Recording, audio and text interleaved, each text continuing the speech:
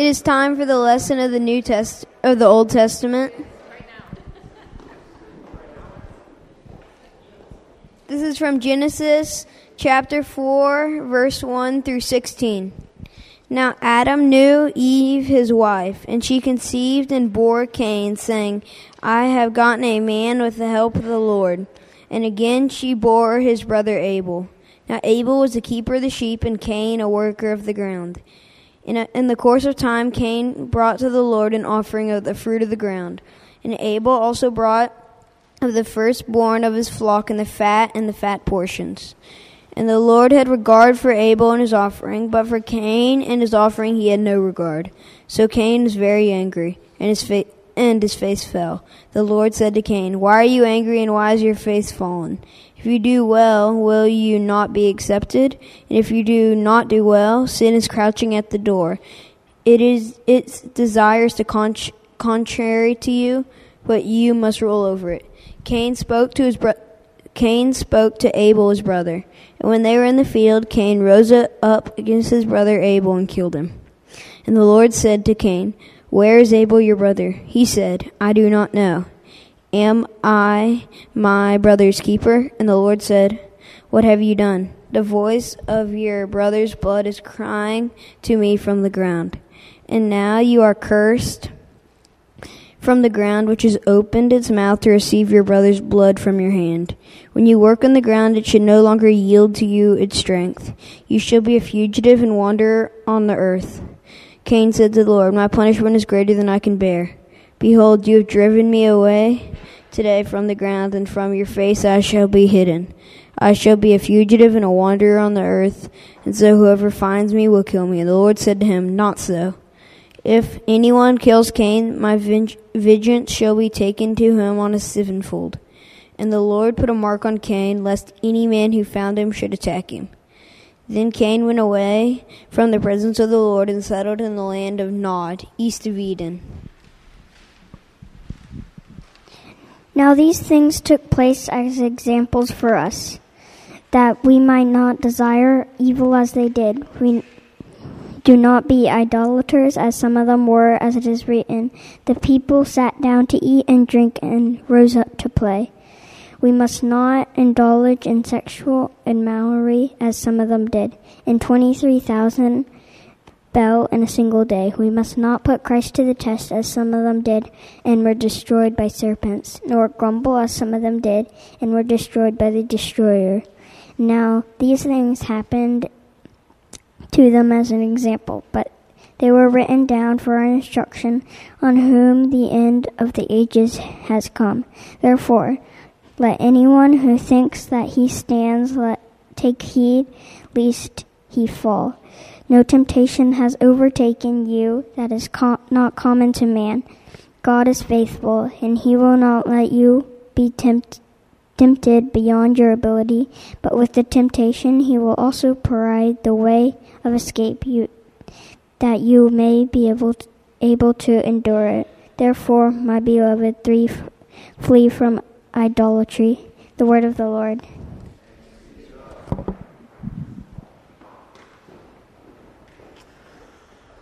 Good morning, everybody. All right. Everybody here had the experience of going to a river or a lake and finding the largest rock you can possibly carry and throwing it as far into the river as you can. I think I only truly have 2 children here, but I assume this is a common experience, right? I've done this for hours, and I've done this with my children. It's like, okay, let's go find rocks.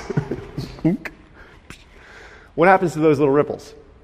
You throw it in there, it makes a cool sound, get a good splash, ripples out. But by the time it reaches the edges, it's not such a big ripple anymore, right? It dissipates. There are some things that we do that over time, they become smaller. The stupid things that you do in middle school, that you think like, I am so embarrassed, I will never live this down. Even by the end of high school, you can kind of chuckle about. It's kind of funny again. It dissipates over time. There are, however, some things that do not dissipate over time. You ever build a fire? Yeah, throw wood on there. Starts out really small. Ends up really big, right?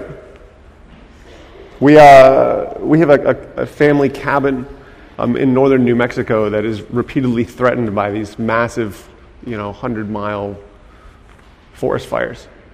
You think about the amount of fire that starts from a single match and just grows and grows and grows and consumes all of the available things that it can get its hands on, just grabbing it all. Another one is like if you take a snowball and you throw it down a hill, and the snow is right, it gets bigger and bigger and bigger and bigger and bigger and bigger and bigger, right? It grows the whole way down. Figuring out which category things are in, things that get smaller or things that get bigger, is something you get with time. Genesis 4 is going to make the case for us that the category of sin, the depravity that impacts Adam and Eve after they do the one thing, they break the one rule they had, and they take the fruit. Genesis 4 will show us today that it is not the category where it ripples and goes out, and eventually it's like, well, we've recovered. It was bad, but we're going to be okay. And instead, it's going to take the picture of a fire that is going to grow and consume and gather, increasing in strength. So by way of review, Genesis 1 through 11. We often in Old Testament world, sorry, it's finally getting warm in here, we talk about, this is going to be complicated. Can I get a little hand here? Please? It's wrapped up on my secret cord there. Thanks, Steve. We talk about the first 11 chapters of Genesis as the prologue. That it is, in fact, setting the story for what really hits in chapter 12. In chapter 12, God comes to a fellow named Abram, and he makes him a promise. And the rest of Genesis follows that family and how that promise interacts. But we have to have Genesis 1 through 11 to understand what the situation is, what the background is, what the setting is for that to take place. So we need to know that in Genesis 1 and 2, God created the world. He created everything that there is, and he made a good world. It was good. It is not a innately messed up world. It was a world of goodness. And he made mankind, especially within that humans are given a unique role within his creation to bear his image, and they're given special tasks. And then we see that there is depravity, that the moral capacity that was given to mankind turns into a sinful proclivity. That as we have failed, we have broken quite a few things. And so we see Adam and Eve, and we're cursed, and this is the serpent is cursed, that they are removed from the garden, and you think, which way is this going to go? Is this going to be the rock in the river, or is this going to be the wildfire? Turns out Genesis 4 is going to answer for us, it's a wildfire. We're going to see that sin grows, that the fall was not constrained to Adam and Eve, that it also impacts their descendants. That's the single worst piece of data there is there. And you're going to see that the sin kind of hits relationally. One of the primary ways you will always observe sin in the Bible is with relational metrics. That is between man and God, relationships are severed, and between man and man, relationships are severed. For what it's worth, just to look forward, we will go from here. There's tiny bits of hope, but the next big story is actually the flood, right? And you will see that the depravity has consumed mankind to the point that God is going to wash it all clean with a flood, and then we are going to start over, and we're going to see from there Abraham. But for right now, our task is Genesis 4. We're going to start reading here in 1 and 2. This is kind of a little bit of setting coming on the heels. Adam and Eve have just been kicked out of the garden. They have been, given these pronouncements of doom, and life goes on. Now Adam knew Eve, his wife, and she conceived and bore Cain, saying, I have gotten a man with the help of the Lord. And again, she bore his brother, Abel. Now Abel was a keeper of sheep, and Cain a worker of the ground. So this is interesting. Now, when we speak of the story of Cain and Abel, if I could give you just a little reframe from the get-go, I think it might be more correct to say this is the story of Cain and of God than it is of Cain and Abel. Abel is going to have a very quick piece to play here, and then he's going to be removed from the story. We're really going to focus on how does Cain interact with God. Cain is the oldest child, and things, as we've already read, go sideways for him. But I want you to think about it less in terms of Cain and Abel and more in terms of Cain and God as we go through here. And there's actually a series of sins, a series of points where Cain could have made different decisions, and he's going to consistently choose things that turn out to be destructive.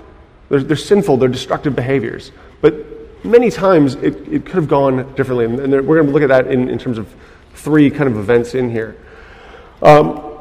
Interestingly, this is also not a single point of weakness.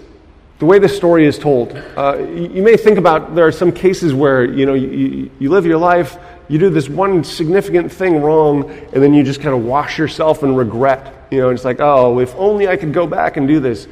When we read the story of Cain, think about this as somebody who's consistently taking steps to kind of confirm their decision and walking further and further away from where they should be. All right, so start in verse 3 here. Envy and anger is what you're going to see as Cain's first sins. Envy and anger. In the course of time, Cain brought to the Lord an offering of the fruit of the ground, and Abel also brought of the firstborn of his flock and of their fat portions. And the Lord had regard for Abel and his offering, but for Cain and his offering he had no regard. So Cain was very angry, and his face fell. The Lord said to Cain, "Why are you angry? Why has your face fallen? If you do well, will you not be accepted? And if you do not do well, sin is crouching at the door. Its desire is contrary to you, but you must rule over it." Okay, so Cain and Abel both bring sacrifices. We already know that Cain is more of a farmer and Abel is more of a keeper of flocks. And one of these sacrifices is accepted and the other one isn't. Please notice that the story tells you exactly nothing about why that is. It does not bother to tell us this is why Cain's sacrifice was wrong, this was why Abel's was good. Those are unimportant details for what we need to know. It is entirely possible to the Mosaic audience, when Moses writes this down for the children of Israel later on, that they would have immediately had categories and been like, okay, well, we know what's going on. But produce was acceptable as an offering, as was, obviously sheep and livestock. So it seems like there's something else going on here. But the detail is that is just not important for us to know. We don't need to know that. So don't let that, grab hold of your imagination and be a red herring. You just need to know that if anything, when we worship God to His preferences, not to our preferences. Right? He is God. He determines how we should worship. And so we are, hopefully grateful with the more details we get about how to do that. This is how you please God. You follow those things. It is not like this is what I wanted to give you. That is not the way the relationship works. Other little note here before we talk about Cain's sin. We often think about, in our modern world, the idea of an unbeliever or somebody their biggest problem with God is that they don't believe that God really exists. The biggest problem is that they're struggling with doubt or they just don't have enough faith that God exists. That is quite clearly not Cain's problem. He absolutely believes in God. He absolutely seems sure that there is a God. And that does not seem to get him a whole long ways in terms of pleasing and worshiping God correctly.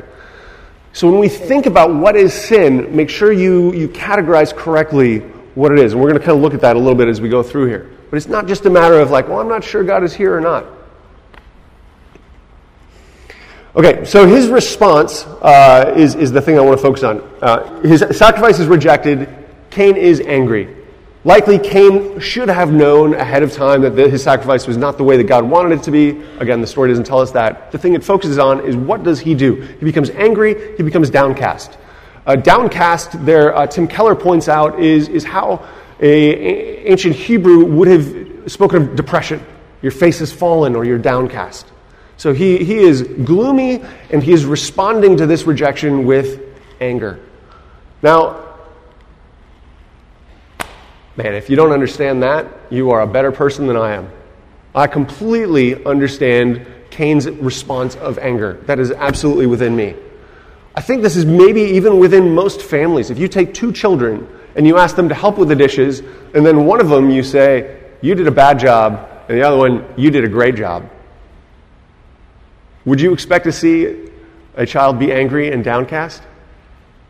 Seems like a reasonably normal human emotion. Maybe not the ideal or correct human emotion, right? That is part of our depravity. We are bent towards anger. We are bent towards taking rejection and wanting to lash out a little bit. Cain does this. I understand it. I'm entirely there. We have instincts after the fall that are now bent. They are now evil. They are not the way that God is. Okay, now God, in response to that, comes to Cain and he tells him this: sin is crouching at the door. Its desire is contrary to you, but you must rule over it. That is a dark picture. Sin is hunting Cain like a leopard looking at a wildebeest at some watering hole on a David Attenborough film, right? We, as people, are hunted, we are prowled, we are stalked by sin, by our own sin. And that is the thing that God calls us to rule over, or it will undo us. Now, can you imagine how Cain would have seen his own anger at this point? When you are angry, and somebody says, hey, sin is crouching at the door, but you must rule over it. You probably don't go oh yeah, great point, thanks for the advice. I'll get rid of that anger and then we'll be back on the level, right? Cain sees his anger as justifiable, right? Of course I'm angry. Stupid brother. Miserable little smug jerk. He's always lording it over me. And God comes and gives him a warning, and that is brushed aside very, very easily. We always have valid reasons for our sins, right? Our anger, our downcast, whatever it is that is going to be pulling us away inside, within our own internal frame of depravity, it is right. It is right. My spouse never understands me. I labor and work. I'm taken for granted. My children are so selfish. I deserve more. Other people spend days at the spa. Other people make more money. Other people are happier, whatever it is. Sin is crouching at the door. Its desire is contrary to you, but you must rule over it. Minor application point. We have to believe that little things become big things. This little bit of anger over his rejected sacrifices, it becomes into murder, and it ends up with his exile. That is why we read at the get-go here that 1 Corinthians 10, therefore let anyone who thinks that he stands take heed lest he fall. No temptation has overtaken you that is not common to man. God is faithful, and he will not let you be tempted beyond your ability, but with the temptation he will also provide the way of escape that you may be able to endure it. Let him who stands take heed lest he fall. You know the story. Cain does not heed God's warning. He allows his sin to grow and to take root. So his first sin of envy and of anger grows and becomes his second sin, which is murder and lies. Envy and anger into murder and lies. Verse 8, Cain spoke to Abel his brother, and when they were in the field, Cain rose up against his brother Abel and killed him. Then the Lord said to Cain, where is Abel your brother? And he said, I do not know. Am I my brother's keeper? And the Lord said, what have you done? The voice of your brother's blood is crying to me from the ground. And now you are cursed from the ground, which has opened its mouth to receive your brother's blood from your hand. When you work the ground, it shall no longer yield to you its strength. You shall be a fugitive and a wanderer on the earth.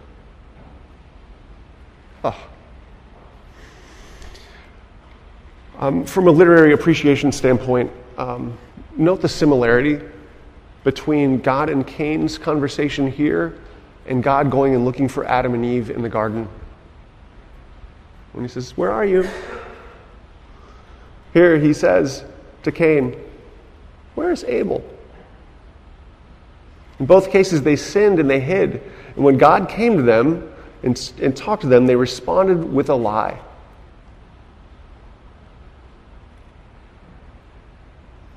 We want to hide from the truth. Now, one of the key lessons that you should get from this story is, though they are similar, that Adam and Eve in the garden eating fruit, they ate a piece of fruit that was forbidden to them. And this is a sin alike to that, but not in degree. We have gone from eating fruit to to fratricide, to killing somebody within your own family. You murdered your brother in like 19 verses. That is how little time has passed for us to have this kind of growth. And we read it, and as humans, we know the sin of humanity. It's not even that shocking in a way.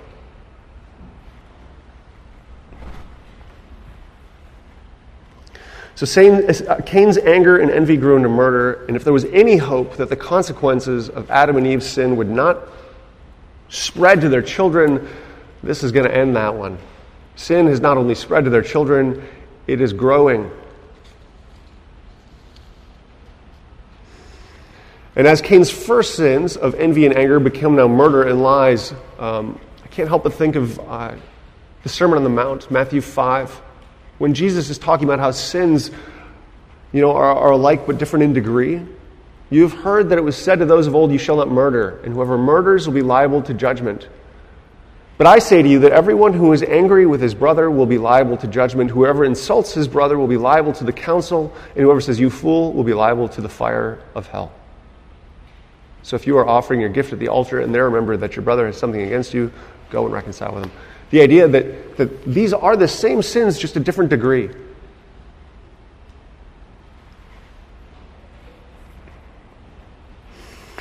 God's response to this, to Cain's murder, is a curse from the ground. Recall that Cain was a farmer. He will no longer have any success in farming. He is to become a fugitive and an exile. So we see envy and anger, we see murder and lies, and now Cain has another chance to respond. He is given his judgment, and what should he do? What he responds with is dissatisfaction. Verse 13, Cain said to the Lord, my punishment is greater than I can bear. Behold, you've driven me today away from the ground, and from your face I shall be hidden. I shall be a fugitive and a wanderer on the earth, and whoever finds me will kill me. Then the Lord said to him, not so. If anyone kills Cain, vengeance shall be taken on him sevenfold. And the Lord put a mark on Cain, lest any who found him should attack him. Then Cain went away from the presence of the Lord and settled in the land of Nod, east of Eden. Okay, this is a little bit of inference on my part. But the thing that I don't see here from Cain, I do not see any sorrow for his sin. You do not see him respond to this judgment from God and say, woe is me. Instead, he kills his brother, and when he's given a curse from the ground, his comment is about how rough it is for him. That is very much like a human. We can see our own pain with great ease. All right. In the course of studying this passage, I laid out the sermon as two halves. And by the time I got to this point, half one, I confess to you I was very discouraged. All this talk about the overwhelming depravity of mankind and all of Cain's failures, and like the more you think about Cain, the more I'm like, man, I can see that in me. Yeah, you want to watch me pout about something that's gracious to me? Yeah, you want to see me get anger or envy or like hide from truth? Like, I mean, you just like, man, this is awful. Very, very discouraging. We're going to turn the page. The sun's going to come out. Somebody phone Pollyanna in. We're doing this. Okay, the second half of this story that is equally important. I said there were two characters in this story, right? It's Cain and it's God. The God part is not discouraging. Those of you might be surprised. Okay, so we're going to see God's mercy just pouring through this whole stupid story. It's fantastic. Starting in verse 3, in the course of time, Cain brought to the Lord an offering of the fruit of the ground. Abel also brought the firstborn of his flock. The Lord had regard for Abel and his offerings, but for Cain and his offering he had no regard. So Cain was very angry and his face fell. Okay, you got all that. What does God do? The Lord said to Cain, why are you angry and why has your face fallen? If you do well, will you not be accepted? And if you do not do well, sin is crouching at the door. Its desire is contrary to you, but you must rule over it. Okay, maybe vague context, just say this in the side. God, the maker of heaven and earth, of all things, who is worthy of the worship of everything that he has made, is playing into this story with Cain and Abel. So this is like already maybe a little bit unexpected. The more you understand about who God is, the more you understand about who we are, this is already strange. Now, God comes to Cain, who's already done something with the sacrifice that means it's not acceptable. And that was like turning out that he's like blaming his brother, like with some kind of envy and anger. And God comes to him and talks to him like a father would. You know, like a dad. To say like, hey, you seem angry. You got this. It's gonna eat your lunch. Don't do it. We can do this. Let's go clean up these toys together. It's gonna be fine. Then we'll go eat some dinner. Right? He's like, hey, Cain, me, infinite creator of the universe, worthy of all kinds of your worship. I'm here because I'm concerned about you and the decisions you are about to make. How is that a thing that God does? Now, flip that around. Go ahead, in your mind, not out loud, nobody out loud. Pick a sin that you have recently committed. Pick one. Hopefully, not when you were 12. Let's be more honest with yourself. Give it more recent. Now, before that really went down fully, imagine if God himself came to you and said, hey, buddy, you can see where this is headed. Don't do it.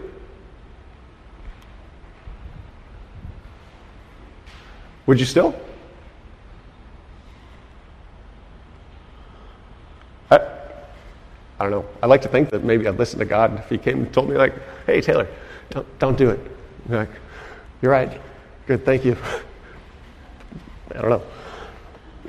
The thing that is striking to me is how much moral concern an infinite being, God, transcendent creator of heaven and earth, has for the individual human. That God is morally concerned for us as individuals.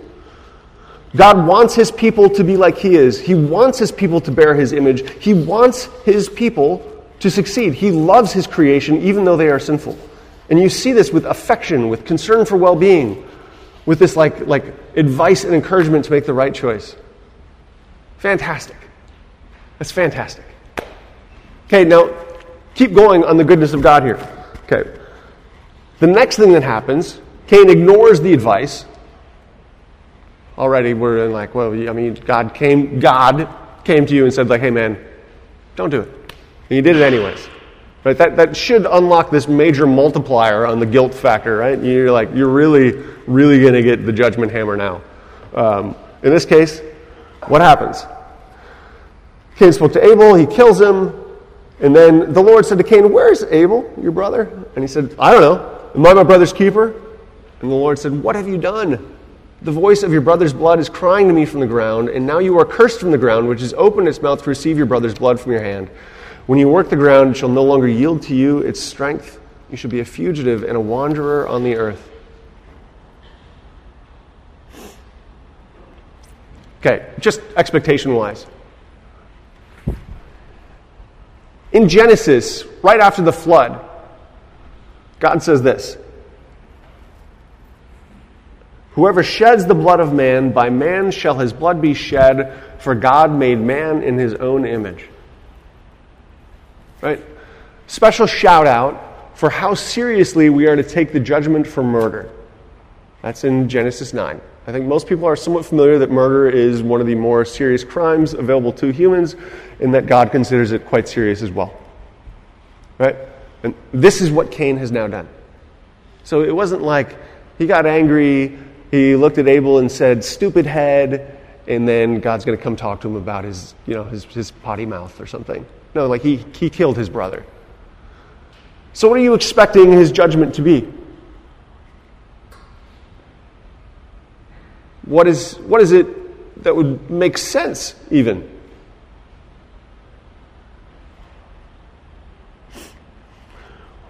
God's response to Cain is that he will be cursed from the ground.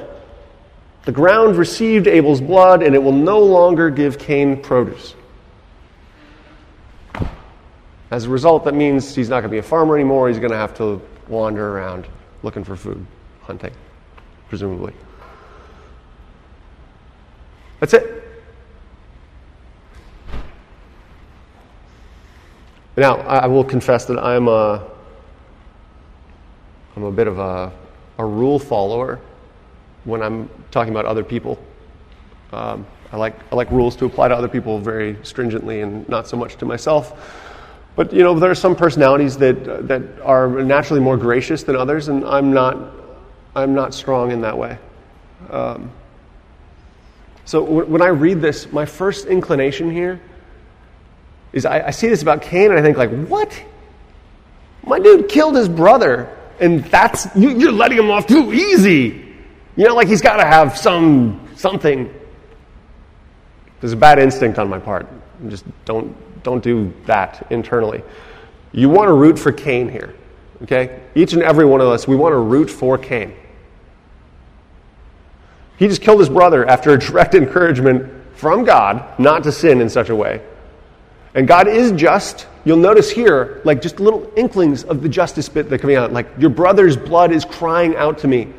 Like this idea like that all of the injustices that happen cry out to God to fix them. And he says, I will fix them. But that he is this merciful here means that we got a shot. Means that we have a chance. God is overwhelmingly merciful. And that is good news for all of us. Okay. So God shows up, offers the advice, that fatherly affection and love, and the warning. Now he comes and he gives a lenient judgment. And then finally, we're going to see that God is even going to protect Cain. Cain said to the Lord, my punishment is greater than I can bear. Oh. Behold, you've driven me today away from the ground, and from your face I shall be hidden. I shall be a fugitive and a wanderer on the earth, and whoever finds me will kill me. Then the Lord said to him, not so. If anyone kills Cain, vengeance shall be taken on him sevenfold. And the Lord put a mark on Cain, lest any who found him should attack him. Then Cain went away from the presence of the Lord and settled in the land of Nod, east of Eden. All right. So the final thing, to show the overwhelming mercy of God, if it wasn't enough, God puts a mark of protection on Cain. After hearing of this judgment, Cain complains, it's way too much. And God's like, no. I got you. You'll be protected. Everybody will know not to kill you. You're going to be protected. And this gives Cain a continued opportunity for repentance, a continued opportunity to fix, a continued opportunity to return.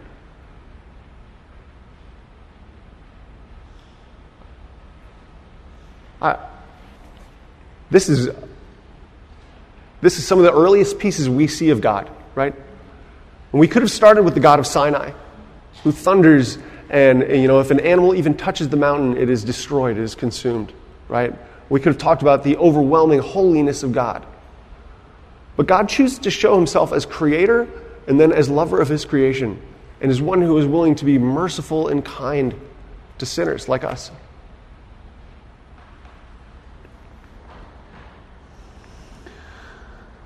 All right, if you're going to take anything away from this sermon, here are my two things. One, I guess maybe literarily, hopefully you understand a little bit about how Genesis is rolling here, that we're seeing sin multiply. And you should begin to get a little doom and a gloom picture for humanity. Right? We're kind of a hot mess. And the thing there is that we need to associate with Cain at least a little bit, because we have the same stain, the same human stain. We're hopefully preserved from the magnitude of Cain's sin, but we have the same root. We have the same type of sin within us. We can easily walk the same path, one step after the other, moving away from God. And without truly believing that about ourselves, then we will run afoul of that Corinthians warning. Let he who stands take heed, lest he fall. On the other half, the overwhelming mercy of God is our hope. If Cain reveals to us the nature of our fall, God's actions show his patience with failure. God's mercy will be shown most clearly at the cross, ultimately. Right? We will see and get an understanding for how is it that God is able to overlook Cain's sin. How is it that God is able to overlook all of these sins across all of time? It's because the justice will be fulfilled. Right? We won't get that yet. But even here in the first chapters of Genesis, we see him giving chances to those who desperately need them, showing his mercy towards the guilty even when they are rejecting his goodness. Those are our two threads, our sin and God's mercy. Pray with me if you will. God, your goodness to your creation has been clearly manifest since the beginning. Bear with the guilt of our race. Forgive our failures, that we do not master our sin, but instead nourish it, choosing lies to truth, falling victim to the failures which crouch in wait. Hear our gratitude that you chase us, that we hide ourselves from you in shame. You loved us while we were yet sinners, and while we yet sin. Hear our repentance and cause us to repent more fully. God, give us the ability to turn from sin and to not be ruled by it. Free us to offer you acceptable worship and help us to bear your name and image faithfully. Be merciful to our fallen race and save many. Amen.